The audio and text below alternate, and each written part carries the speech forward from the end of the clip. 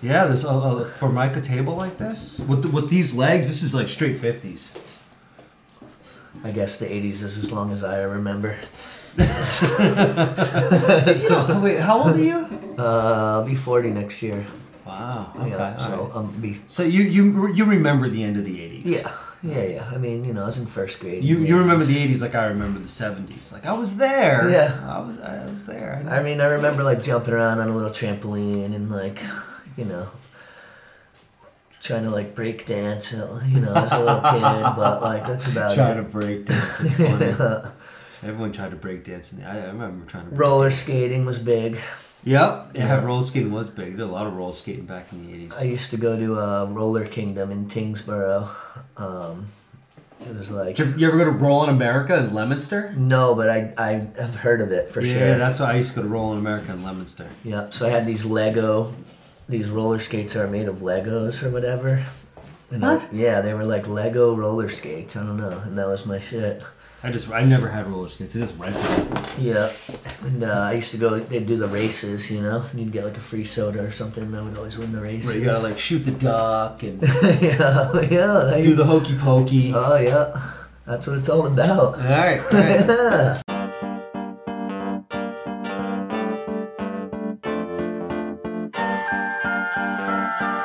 Good evening and welcome.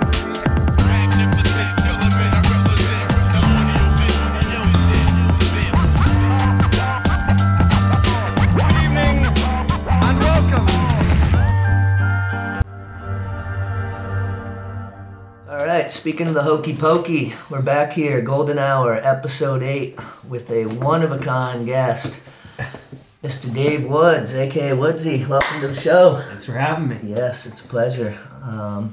So for those of you who don't know, Dave basically built everything skateboarding related around the greater Burlington area and beyond. Until recently. Yeah. Well, I didn't do Burlington. Oh, alright, well... And I didn't do the Burton Bowl.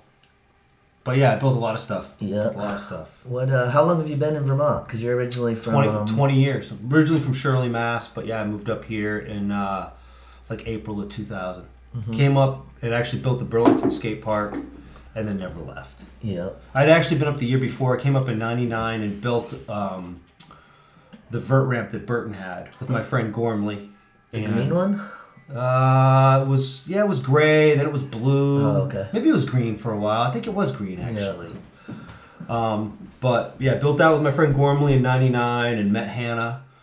And went back to Mass for like a year and then came up and built the Burlington Park and then stuck around. Yeah. How'd they seek you out to get you up here to do that? My buddy Gormley knew people who worked at Burton. Okay. And I had done some work with him.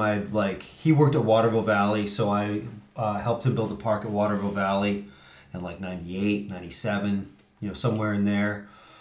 Started building parks, and they contacted him to come up and build this huge ramp. And he's like, "Woodsy," he's like, "I can't build this thing. I need you to come help. up and help." And we came up and we built that thing in like 3 weeks and had a great time. Pretty much instantly fell in love with Burlington. It was a cool town, cool vibe, like the lake, the mountains, really good skateboard scene. It was just cool, and I just always loved Burlington from day one. Yeah, and I'm sure Hannah had something to do with you sticking around. Yeah, that was definitely the deciding factor. Yeah. So at this point, when did you actually get into skating? I guess let's take it back a second. Mid-'80s, 1985, 1986, maybe 8th grade. Okay. Kind of like that big wave, kind of like all the skate parks in California closed, and then the whole street skating thing kind of started to happen, and vert skating was happening. And there, this little town that I was in, there was just a bunch of kids who skated. Yeah.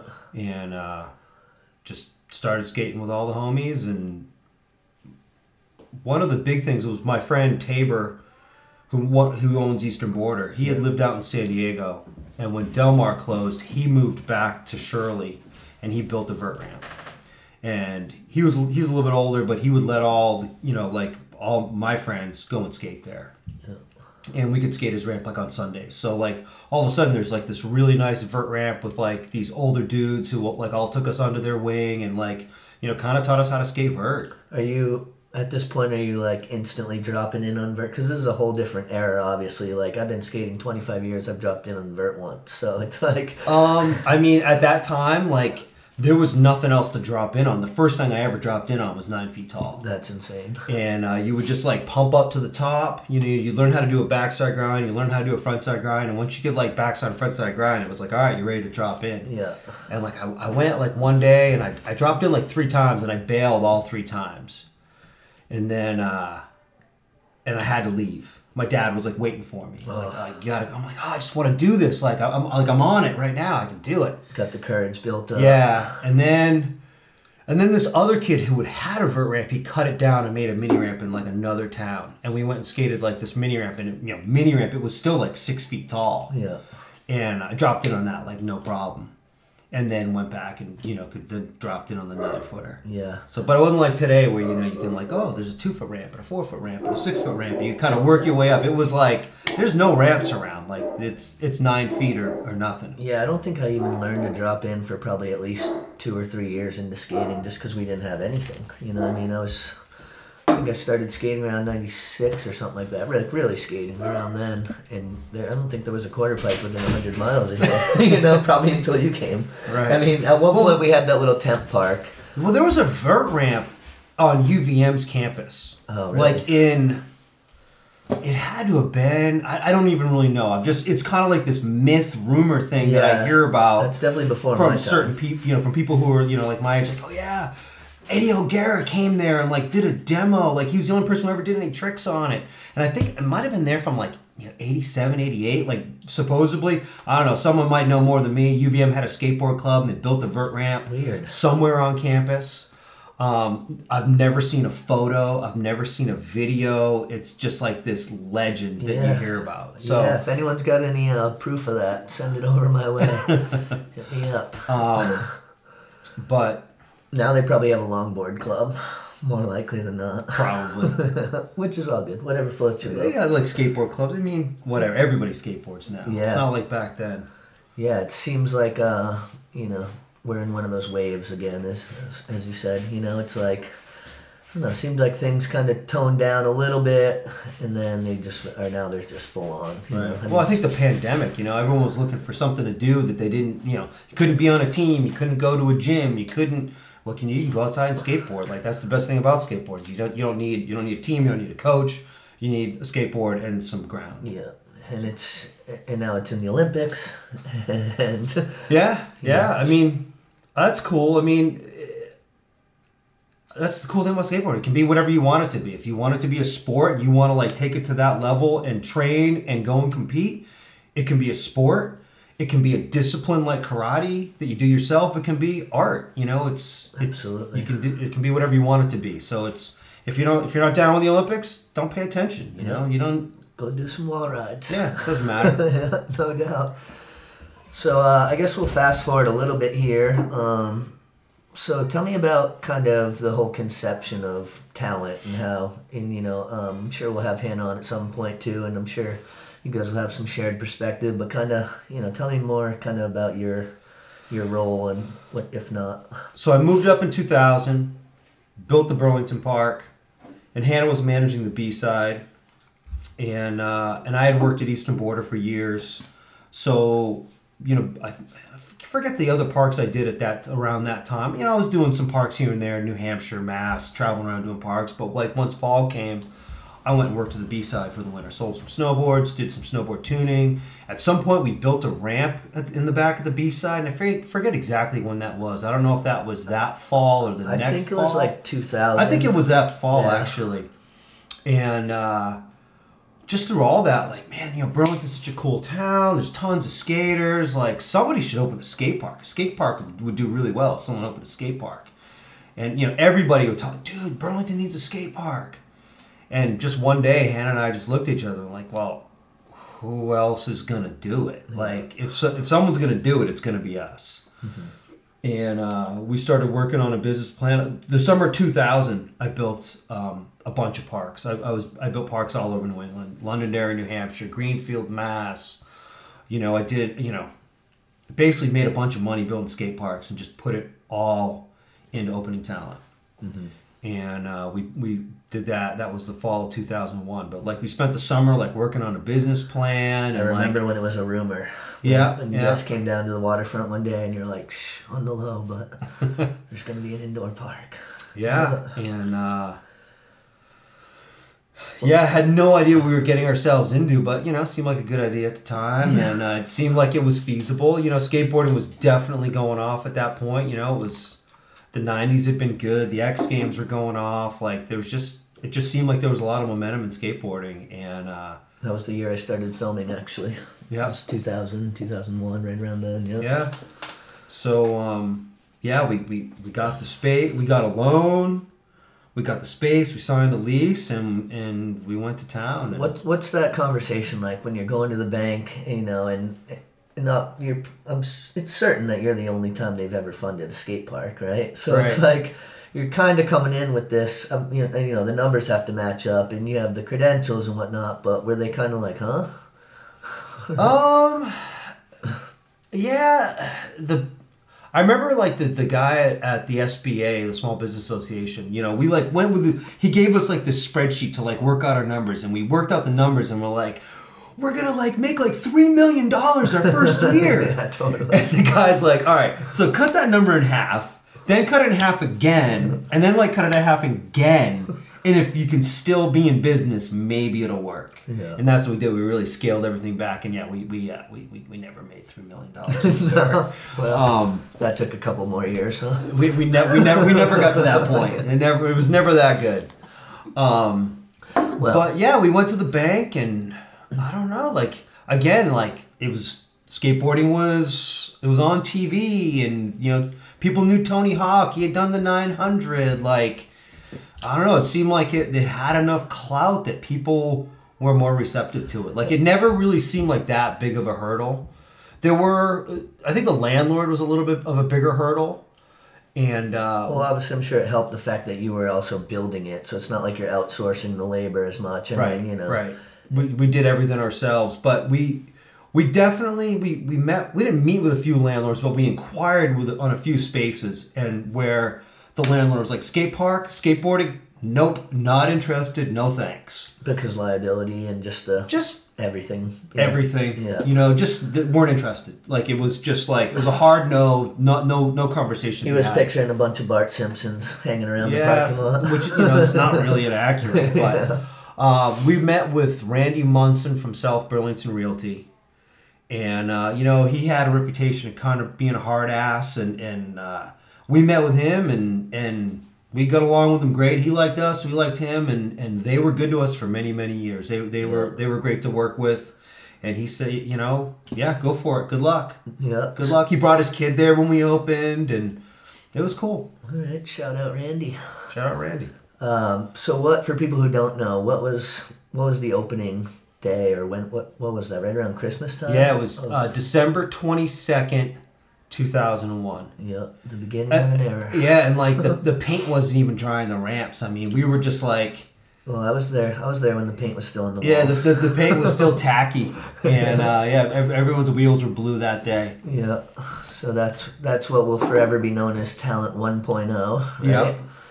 And talk a little bit about just some of the kids who later grew up in talent and who turned out to be pro, and just kind of you seeing that progression. And right off the bat, I mean, there's so many kids that are so good. I mean, we saw so many kids come through there who got so good, that were so talented. Everybody knows, the Colin Hales and the Dave Abears and the Marshall Heaths. And those guys are all sick. But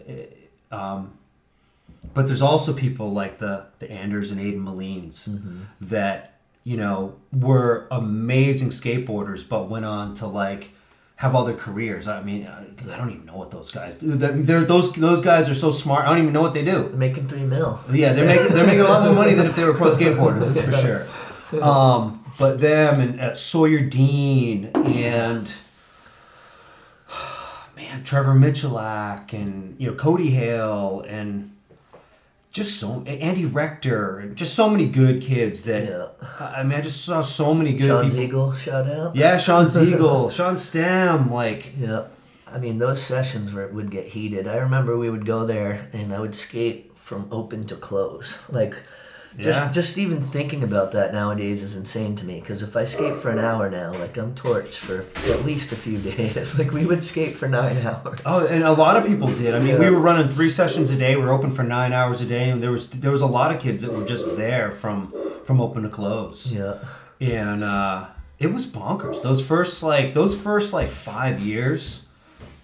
I mean, I remember before we had kids, Hannah and I would work over 30 days straight. We wouldn't take days off. We were there from 10, 12, 14 hours a day, 7 days a week for a couple of months at a time.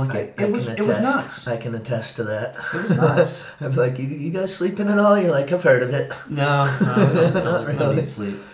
Yeah. And so during that time, I guess to go back a little bit, when you're coming up with your business model for that, it's based on having a shop, right? You really need the shop to kind of at least balance it out, right? Yeah, it was a symbiotic relationship for sure. We weren't doing staying in business on just park admissions alone. We always kind of kept the park kind of cheap. Yeah. We definitely had a lot of people through the years who were like, you need to raise your prices. You need to raise your prices. It's well, skateboarders are poor. They don't want to pay. It's trying to always find a balance, but especially in the summer when people can be outside. It's in the winter you kind of have that right. You kind of have the market corner, but even still, we were air conditioned, so even on those days, dude, Vermonters are they don't like it hot, man. People, it gets over 70, and everyone's just oh, it's so hot, man. So we'd have that air on, and people come inside, skate inside. Yeah, I know I should say that. When talent came, it was just such a game changer because we always had to relearn everything because we wouldn't skate for 6 months or you might mess around be fucking around in a parking garage or something, but not really skating. And then once we were able to start getting those full year rounds, that's when you saw Dave and Colin, Marshall, all those guys just take off. Just steady progression. So when was it that you did the first rebuild of talent? How far in was that? That was 2009, 2010. We redid the park in May of 2010. Okay. And we reopened with that iPath demo. Yep, I remember. With Jaws and Ben Rayborn and Matt Rodriguez. Yeah, there was some epic demos over the years there. Yeah, Circa is one that I remember when Colt Cannon, Appleyard. That was the grand opening. That was kind of our official opening. Okay. That was March of 2002. Yeah. Yeah, the Muska was supposed to be there. Yeah. But he didn't show. Yeah, what a dick. Well, it was after 9/11. He didn't want to fly. Right. He wasn't into flying at that point. Right. But Mark Appleyard and Chris Cole back then, those guys were sick. And that was before Chris Cole was even Chris Cole. If you go back, I have the raw footage of that demo, and if you go back and watch that, he's insane. Oh yeah. I'd love to see that someday. He is insane. Yeah, I'll have to get you that footage. Should do something with it. Yeah, no doubt. Maybe we'll have a little bonus golden hour feature. Don't quote me on that, but it's possible. Could go down.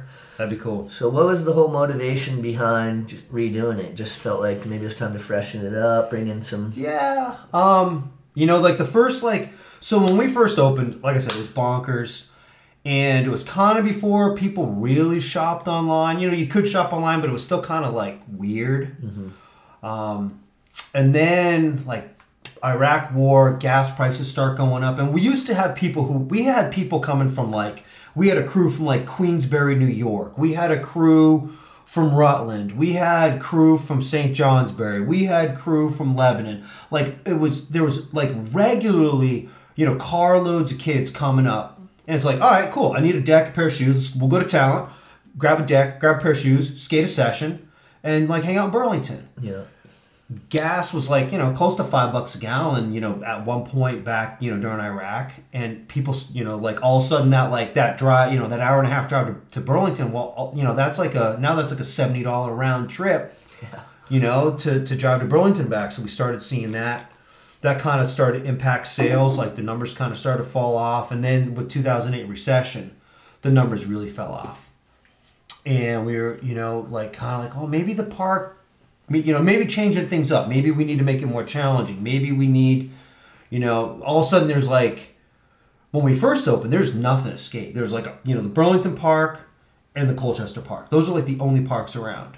Yeah, in the Burlington Park, we still had ramps from the old Tent Park back in the 90s. It was not a great park. Like I built that park. It was never really what I wanted to build. It was kind of like dictated what to build. Though. Yeah.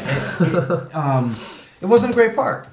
And we tried to build something, that was our goal, is always try and build something for everybody.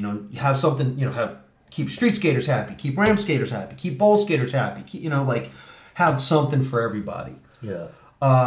So about, 2009, we started thinking about let's maybe make the park bigger, make it a little bit more challenging.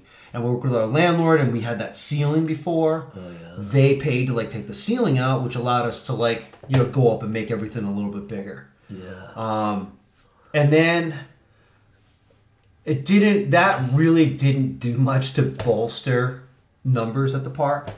And then by then, kind of Amazon's a thing, and, shopping online was a lot more normal. It was, you could read reviews and the photos were better and people just felt comfortable with it. So then we really started, seeing a lot of people come, oh, hey, I bought my shoes online. Hey, can you grip this board I bought online? And but this park's not going to be here if you keep doing it. And we told people that. We would tell people that, and they're just yeah, whatever. You guys are killing it. No, we're not. $3 million. You got $3 million. Yeah. But from 2008, 2009, those were our best years. Probably 2008, I think. And every year we were 10% less, 10% less, 10% less, 10% less. The numbers just kept going in the wrong direction. And in hindsight, I think we basically got done renovating the park, building the bowl, and kind of doing all this stuff. And then the barracks came out, and you started started watching the barracks. And you're wow, that's really different. That's a really different type of skate park. Yeah. And I think at that point we kind of realized we maybe missed the mark a little bit as far as where the direction of where skate parks are going and what people wanted to see. More plaza, more just kind of pushing around. More what the new park is, really. Open space, and just kind of a bunch of spots in a room rather than this big. Our park is kind of modeled after a big Northwest concrete park on a smaller indoor scale.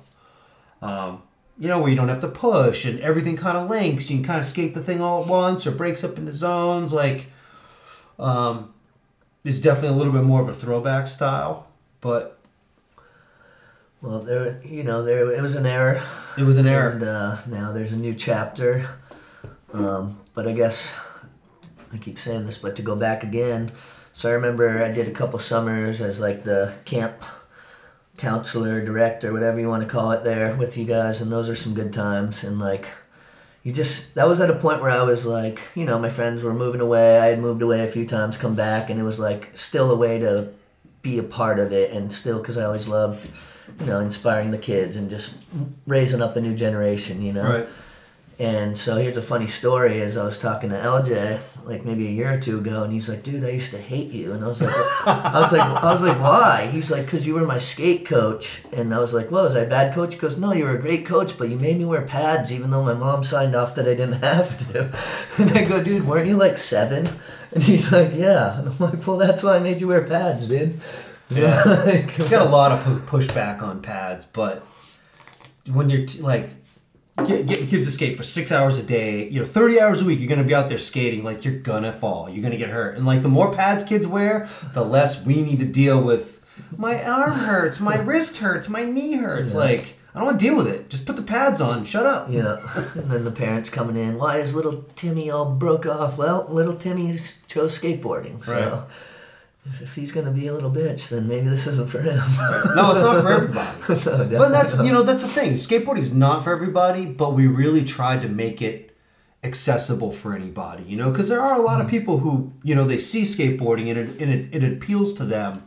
But it's hard, man. It's hard. It's scary. It's intimidating. I mean, I would think it's less intimidating now than it was 20 or 30 years ago. Yeah, well, I mean, there's so many models that it's everywhere. Right. It's not like I can only imagine when you were first starting, but, you know, I was at least 10 years behind you, and, you know, one video a year maybe would come out. You know, now it's like you go online, there's 50 new parts every day. When the Search for Animal Chin came out, like, my friend had that, and we all went to, like, my friend's brother's house, and, like, there was, like, 10 or 15 people, you know, watching the Search for Animal Chin on VHS when it first came out. Like, like, I'd never seen anything like that. I think that might be the first skateboard video I ever saw. All right. And it was, like... Mine was video days, for sure. But, so in terms of, like, your own skating, were you always, like, more of a tranny dog? Like, yeah, really... I mean, I still can't kickflip. Yeah. I mean, I remember trying to teach you. And I'm pretty sure you were flipping it. You just couldn't get that back foot on. Yeah, you know, I've landed a few. Like, there was a couple years there where I was really into it, and I was really like, I'm going to do this.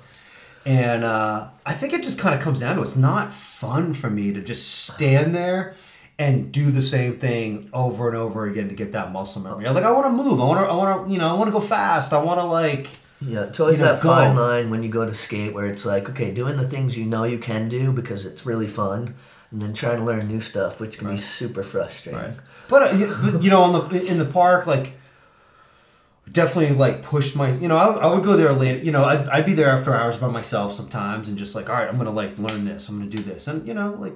But, you know, more ramp type stuff. That was more fun for me because, you know, again, you're moving, you're kind of going fast. And so what skaters would you say, like, when you were first coming up, like, who was some of your first inspirations? I'm going to age you right here real quick. Tony Alva, Christian Hosoi. Just, like, kind of all the Alva guys, like, you know, sort of that. They were, like, more of a gang than, like, a skateboard team. Mm-hmm. You know, like, you watch Search for Animal Chin, and it was kind of hokey and silly. And you kind of just, like, well, it's kind of whack, but the skateboarding's really good, so I'm just going to watch this for the skateboarding. Mm-hmm. And then, like, you know, later, dudes like Ricky Oyola, you know, when street skating started to come, like, the dudes who went fast, you know, Ricky Oyola, Wade Speyer. Oh, yeah, Wade. Omar Hassan. Jim Gagne, you know, he was from Massachusetts, so he was kind of like a local legend. Was he a Black Label? Yeah, he was on Black Label, yeah. He was from Greenfield, Mass. Oh, wow. He, like, came to Fitchburg and, like, did this rail at, like, the Fitchburg post office that, you know, everyone, like, oh, someone could do this rail, and he comes and does it, like... I love those stories. Yeah. Those hometown spots. Yeah. It's funny whenever pros would come here and they'd be like, Trev, show us some spots. And they'd be like, never would skate this thing. And I'm like, wow, you guys are pro. They're like, this ground is awful. Like, there's a crack 3 inches before it and you have no run up. And how did anybody do the things that they did here? You know, it's kind of like snowboarding though. Like, you ride all these shitty conditions on the east and then you go out west. And that's why, like, honestly, you see a lot of Vermont kids who go out west and they're like, what do you mean? There's ample run up and the spot's perfect, and yeah. So I feel like we should tell the story about when you went to what was it called, Top Shop, yeah? Sure. Yeah. And you know, we don't have to get too into whatever debauchery may or may not have occurred. Yeah, I was mellow. But yeah, I bet. But yeah, talk a little bit about, you know, who we went out there with, and because it seemed like a very, like, that was kind of like the first talent trip, if you will. Right? Yeah, no, that was super fun. I think we went 3 times. I think we did 3 trips. The first time it was Ryan Edwards, Marshall, Jordan, Colin, Cody. I think was the first time. And I think we won, like, we got furthest traveled. But I forget what place we came in. I don't think we were in the money that year. And this is at Third Lair. There's that Third Lair out in Minneapolis. So yeah, we all flew out the Third Lair. Yeah. And yeah, it was super fun. I was, like, you know, team manager, like, skate dad, like, you know, Jordan and Colin and Cody have been doing these contests. They had been going to, like, all the Dam Ams. So they were known. People knew who Colin was. People knew who Jordan was. Maybe Cookie went that year too. But then the next year we went, and we had Ollie Reed. It was like Oliver and Jordan, Colin. Maybe Witta was living out there. I think we might have stayed at Witta's house. That sounds about right. He was going to photography. I think he skated on. I think he might have like entered, like been on like one of the team dudes.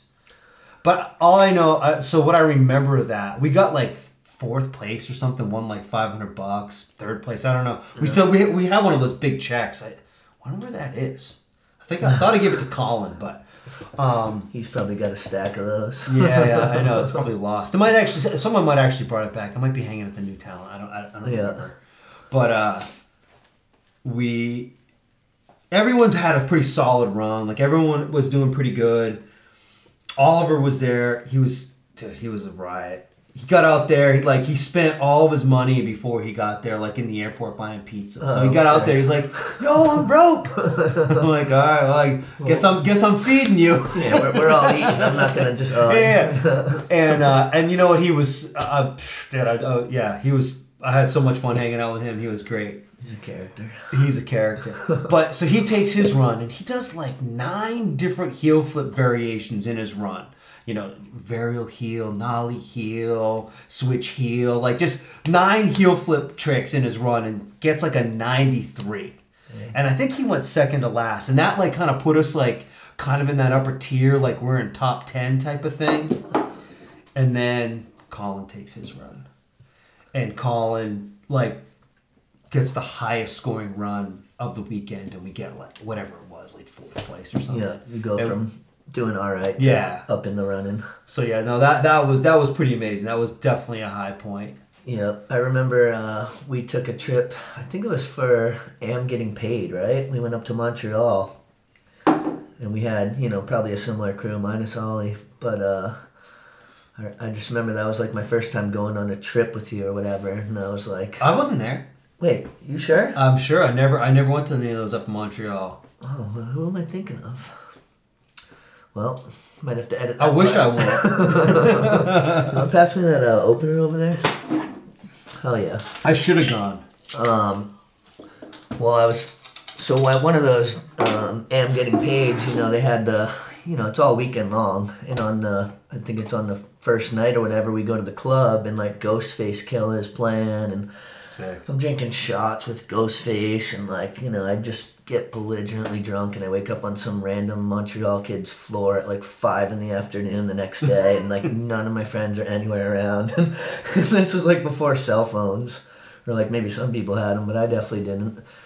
And I just like roll into the contest at like 6:30 at night, and everyone's like, "Dude, we've been calling all the hospitals and the jails. like, where were you?" I'm like, "Dude, I was up drinking with Ghostface all night."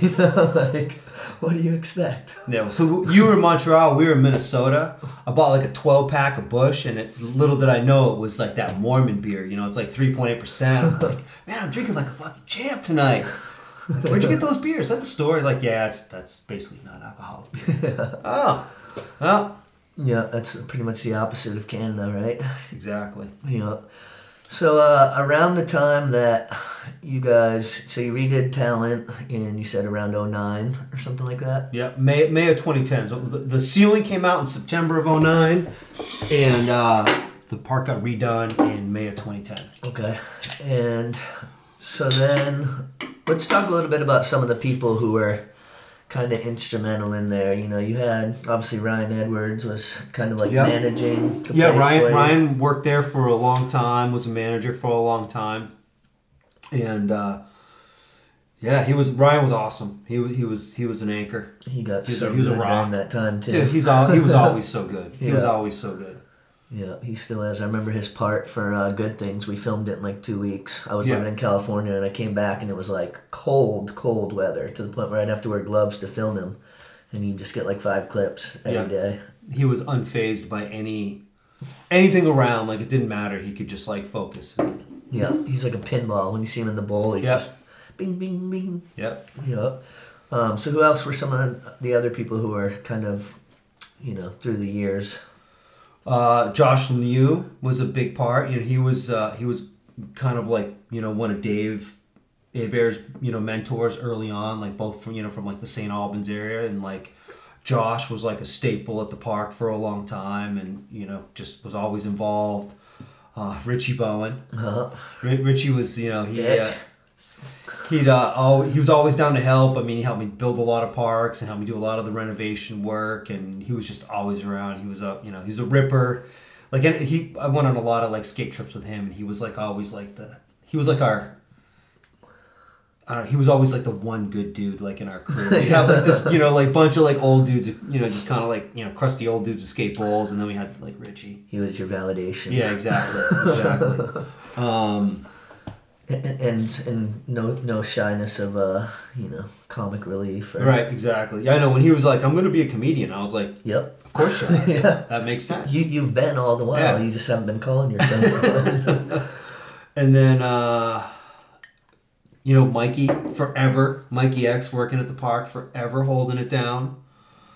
I remember John Haro back in the day before he moved out west. He was there. Haro held it down for a few years there. He was definitely like our style counsel. Yep. Making sure we kept everything proper. And sorry if anyone gets left out, but obviously there have been too many to name over the years. Alex Weiss and Dugan worked there forever. LJ worked, teaching camp and being there for a long time. Sevo. Yeah, I actually ran into Sevo the other day at Winooski. He's back from China. Yeah, he's back. Yeah. He's back. I've seen him a few times. I go, "Where you been?" He goes, "Yeah, a lot of places. I haven't seen you in 10 years. I'm like, yeah, fair enough, dude. Yep. Yeah. Apparently I was his skate coach too, I guess. But then we taught camp together too. And so I didn't think, I don't know, sometimes I forget I'm as old as I am. I'm like, no, I couldn't have been your coach. You're like not that much younger than me. He's like, dude, I'm a lot younger than you. But, Yeah, you can't leave out like Jay Rich. Because Jay Rich rips. Oh, absolutely. That's my man right there. Nate Benner. Nate Benner held it down for a few years. He was a valuable member of the team. Yeah. Missed that dude. He's is he a doctor now? He's a doctor, yeah. Nice. That's the, all these people who worked for us at one point or the other, like, someone like Sevo who's like gone to China and like, just has this fantastic career. Edmo who's like gone on to do, amazing things. Yeah. So Witta. Can't forget about Witta. That's right. Witta was one of our first skate coaches. Flicking photos at the Playboy Mansion and whatnot, yeah. Yeah, actually, I bought a moped off of Witta's dad. It was this little 49cc. I remember that moped. And there was like, we called it the Summer of Peds because he had another one too, and we would just like get on the interstate with them. We'd be going, it was a good thing that thing got stolen because something bad was bound to happen, You just feel invincible when you're on a 49cc moped and then... I wouldn't know. You get one or two in you and realize, no... It's probably not a good idea that the headlight went out and I'm still driving it home. But yeah, those were some good times. And so I guess now we fast forward a little bit. So at what point did you guys realize, sadly, you had to close? I mean, it was kind of a long time coming. Yeah. The writing, like I said, every year it was like 10% less, 10% less, 10% less. And it kind of got to a point where it wasn't really sustainable. Hannah had taken another job. I was working like pretty much all the open hours just so we didn't have to pay somebody else to be there. Mm-hmm. Camps were still going good and, it was okay during the winter, but... there was so many other places to skate. A-Dog had opened, and Burton's got the bowl and the ramp, and yes. Winooski and Essex, and there's just other options. There's just other places to skate, and like I said before, there's people used to come from St. Johnsbury and Lebanon, and all these other places, and now everybody's got a park. Yeah. There's parks everywhere. Yeah, you built them. Shot yourself in the foot, Woodsy. Yeah, well, and that the whole thing was, like a rising tide lifts all boats. So, hey, let's just build more parks, more skaters. It's better for everybody. Yeah. And I don't regret any of that. Like, that's just what I wanted to do. Like, I like building parks, and but I think by 2015, 2016, the writing was kind of on the wall, and we were just kind of riding it out. And then in like 2018, somebody else wanted the space. They were willing, we were kind of like on a year-to-year lease type of thing, and we had been on like, the landlord had been kind of helping us out, and they were basically like, look, man, we can't keep. We need to sign a long-term like you need to sign a long-term lease at market rate, and we kind of can't keep you on life support. Like, we kind of helped you out for a few years thinking things would turn around, but like if it's not gonna turn around, then we can't keep doing this forever. And I think at that point we were just like, it's time to do something else. And so when you decide you're closing, you kind of have like this date, right, where you have to be out by. Right. And so I remember you liquidated pretty much everything, right? So we did. All the product was a lot cheaper, and it was more like, hey, what can we get out of this, right? How can we kind of like get back a little bit, right? And what happened with most of the ramps? Everything went somewhere pretty much. I mean, so we announced we were closing sometime around now in 2018. It was like June of 2018 that we announced we're closing. Yeah. And that last 6 weeks, we had to be out of there by like the first weekend in August. So we knew we had like 6 weeks. And that 6 weeks was like the beginning again. It was like people came out of the woodwork. Once again it was bonkers. All of a sudden people were coming to skate. People were booking sessions. People were shopping. Never know what you have till it's gone. Right. And that's the thing. People would come and be like, dude, you can't close. What do you mean you're going to close? I'm like, where you been? I'm like, fuck, dude, I haven't seen you in 6 years. You got shoes, you got a board. Where you been buying them? We've been telling people, if you don't shop here, you don't support us, we're not going to be here. Yeah. And you can't close. Like, dude, I don't have a choice. I have to. Like, we I got have kids. to close. I got a mortgage. But those 6 weeks are awesome because people came out of the woodwork and we had great sessions. And, like, it was, we were selling out sessions again, turning people away. Like, dude, we're sorry, man, we're full. Come back for the next session. Yeah. Which we hadn't really had that in a long time. And, we liquidated everything. We had a big sale. We just got rid of everything. All the ramps went places, Some ramps went to Maine. The bowl went to Bolton. Some went to a warehouse in Williston, and I think they're gone now. But they were set up in a warehouse in Williston. Some other, they were in people's yards. They went. I think there's one down at some of the pyramid might be down in Plainfield. Like everything went someplace. I mean, we really didn't throw much away. When everything was done, I put all the wood out back in the parking lot. Put a post on Instagram like, hey, free wood, and like somebody came and took it all. Like just like 2x4s with nails sticking out of them. People took all that stuff. But like that 6 weeks was cool. It was cool to see everybody and to have the place just like kind of go. We went out with a bang. Last two rounds. Yeah, there was I think you were there for a lot of good late night sessions, and some shit went down, and we had a good time, and like in looking what happened with the pandemic and everything, there's no way we ever would have survived that. We would have gone out of business anyway, and instead of going out with a bang, we would have gone out with a whimper. Like there wouldn't have been any parties. There wouldn't have been a liquidation sale. Like it would have been hard to close. Mm-hmm. It would have been hard to get rid of everything. The way it happened, I really I wasn't happy about it at the time, and I'm still not happy about the way it all went down really, but it is what it is. It was. I can say it was for the best. Yeah. And now we got the new talent, which obviously no one else could have been better for the job of building it. How did you feel about the new space? And I know you kind of like stepped away from more of the business end of it as much as that's possible, but you were definitely still built it and whatnot, right? Yeah, I like the space. I mean, the fact that Burton is the landlord is really cool. They've been great to work with. The price is right.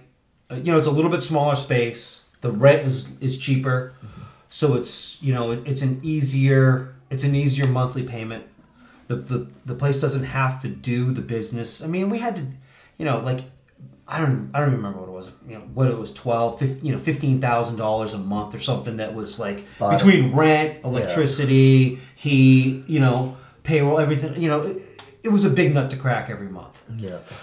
That's a lot more manageable now, and Burton they understand skateboarding. They embrace it. So the space is a little bit smaller. It would have been nice to be a bigger space, but that's the space we had. And do you think the location where it is now do you think it's comparable in terms of like how accessible it is and everything, or? I think a lot of people like the location better. Yeah. I think that's already a destination of people already go there to skate with the bowl, the mini ramp being there. So that's already a destination. It's off the bike path. It's it's off the bus routes. It's a little bit easier for kids to get there, I think. Burton has big plans for that building. Whether all those plans come together or not remains to be seen. But if the plans do come together for that space, it'll be a drive. Really, really good for talent. Yeah, that's cool.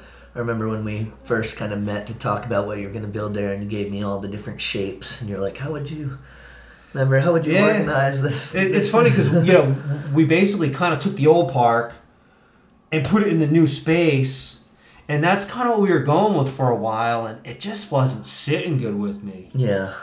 And at one point, like, once we kind of got in there and, like, could roll around in there a little bit and, like, feel it out a little bit, I'm like, we're doing something totally different. Let's just do something totally different. Yeah, it's definitely more like plaza style and kind of like, I like the open space. Yeah.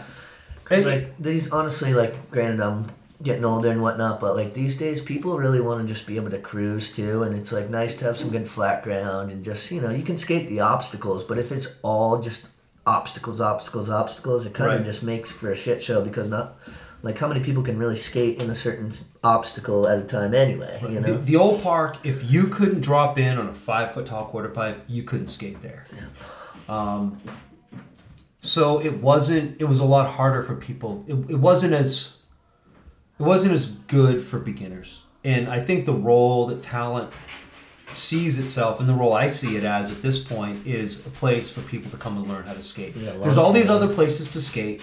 There's A-Dog, all the other places we've talked about. Yeah.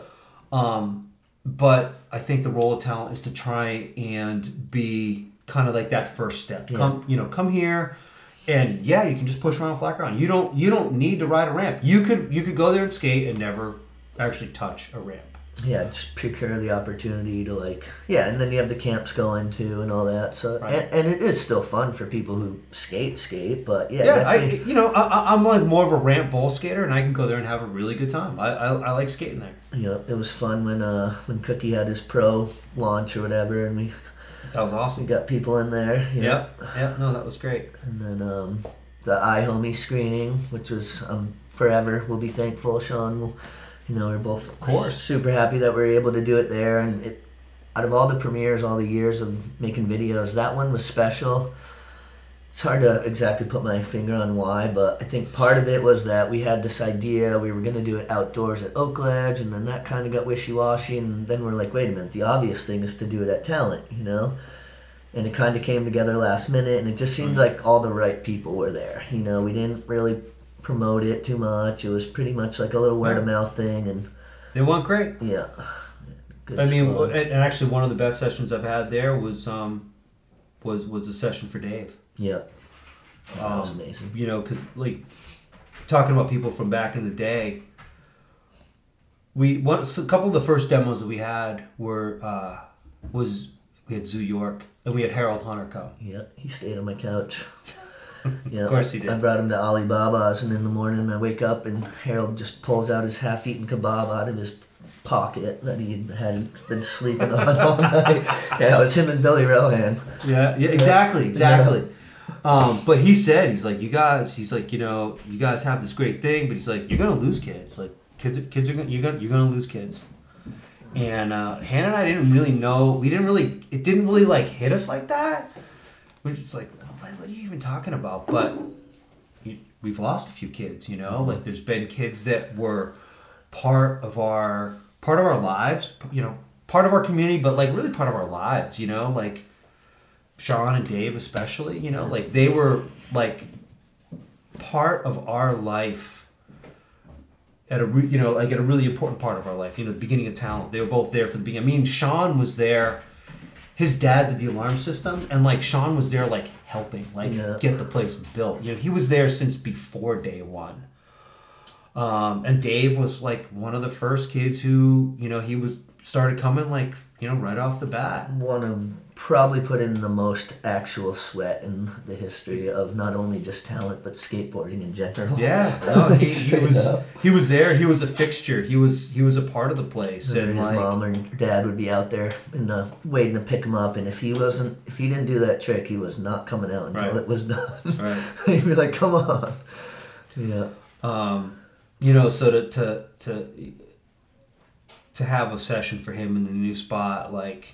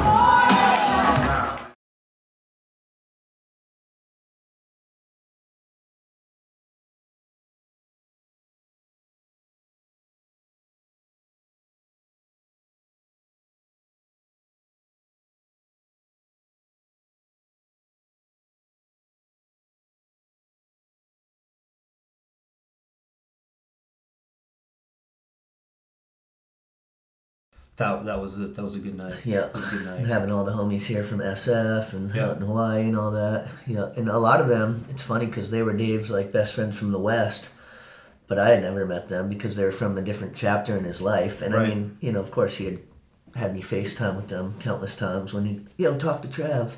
But I never met him in person, and now, you know, those are all my peoples now, too, so. Right on. I guess if there's one good thing that comes of people's passing is it brings people together, you know.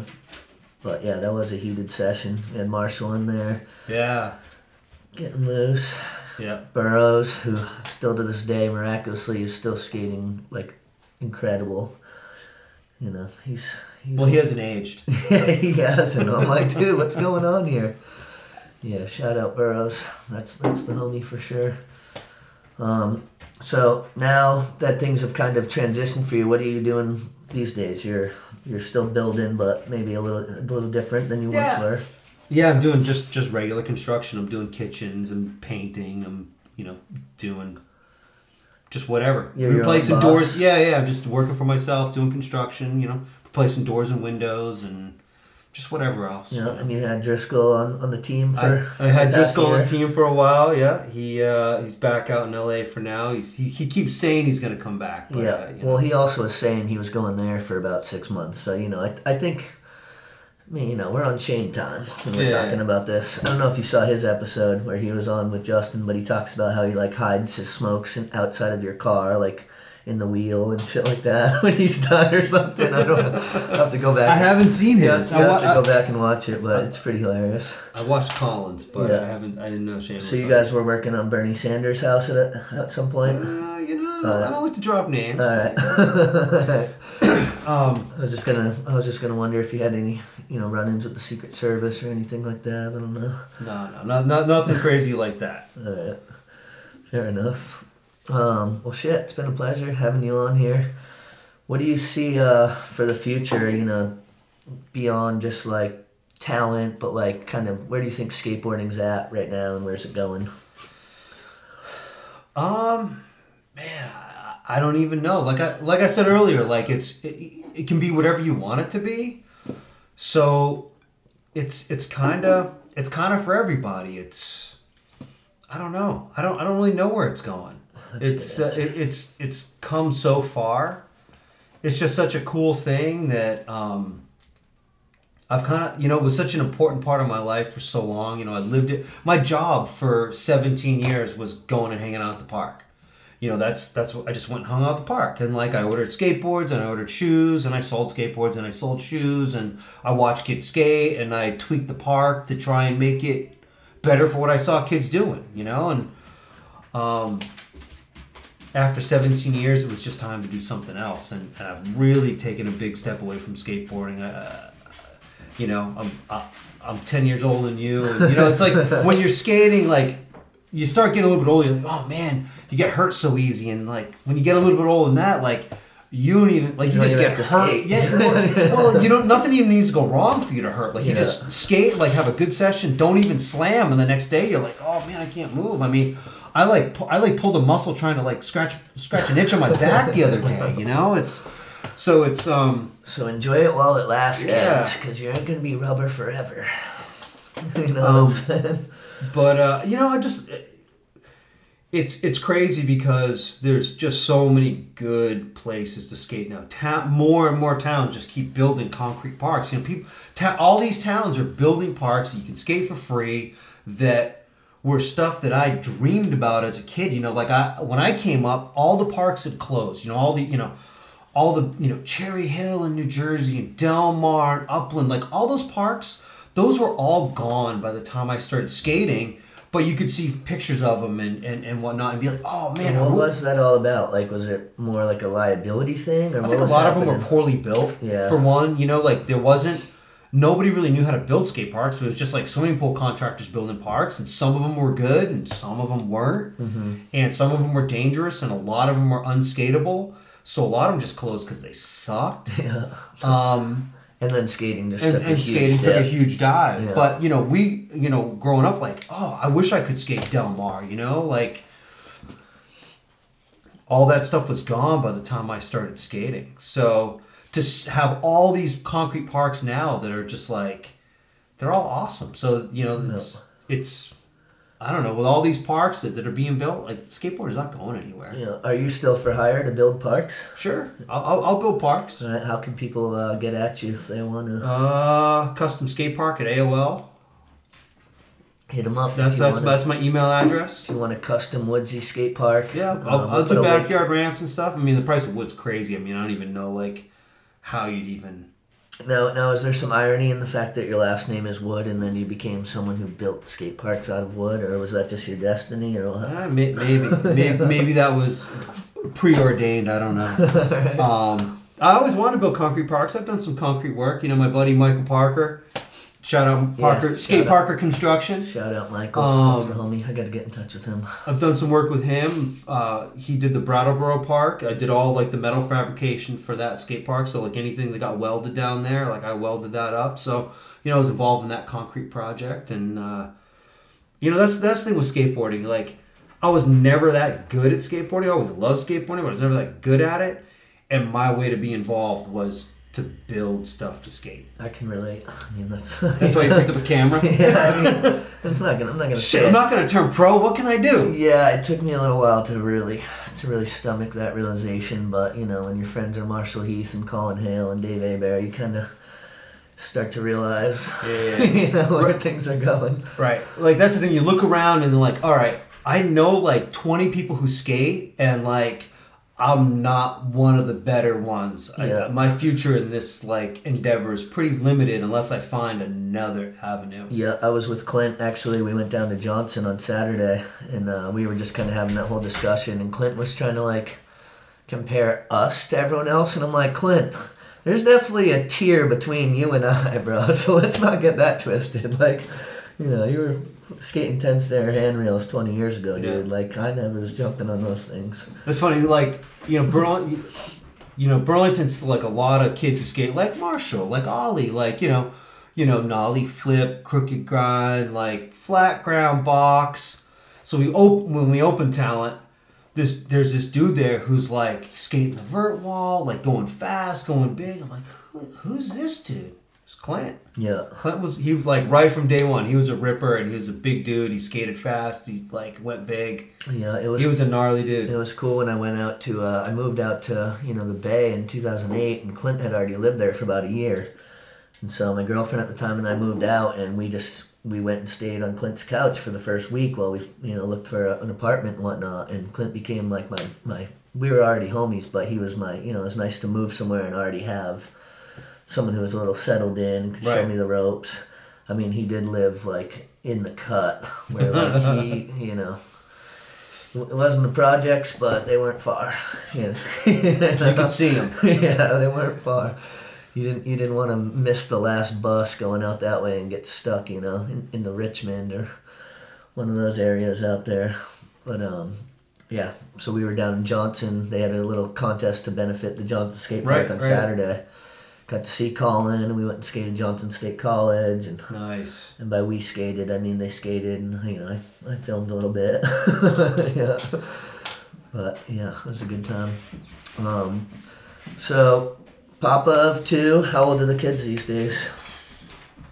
14 and 17. All right, there you go. You're just hitting that fun age, huh? Oh, the fun ages are long behind us. It's all business now. Yeah, no doubt. Yeah, high school, looking at college. Yeah, it's shout out Ava and Senya. Yeah. It's funny, like, if I go a couple years without seeing them, or at least, going back a few years ago, and I'm like, do they remember me? Because I remember when you were born. I remember holding you when you were just a little nugget. Yeah, no, Ada grew up with talent. She's working at talent now. Oh, cool. Yep, so. Nice. She's doing well. That's awesome. And yeah, we'll be looking forward to having Hannah on the show at some point.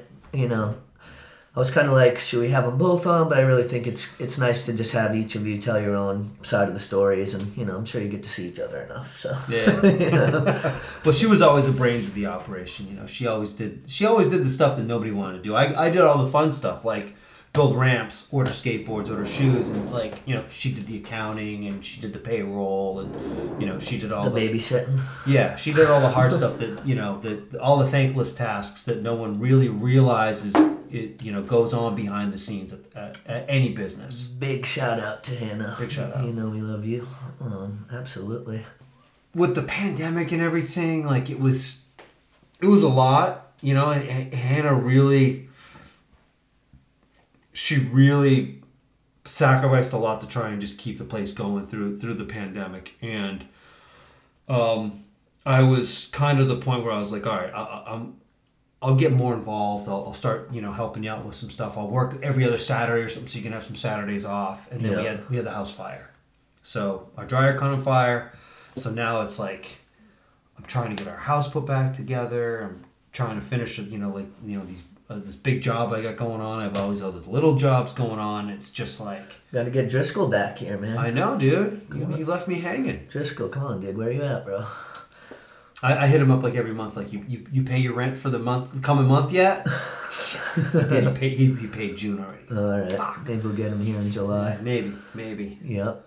We'll see. So Talent's now a non-profit, right? Talent is a non-profit. Okay. And so... It means you can donate and write it off. Okay. Yeah, you hear that? So, talentskatepark.org. All right, we'll put a couple of links in the description here. One to if you want to hire Dave to build some skate ramps for you. I also do kitchens and bathrooms. Okay. Doors, windows, siding. I don't do roofs.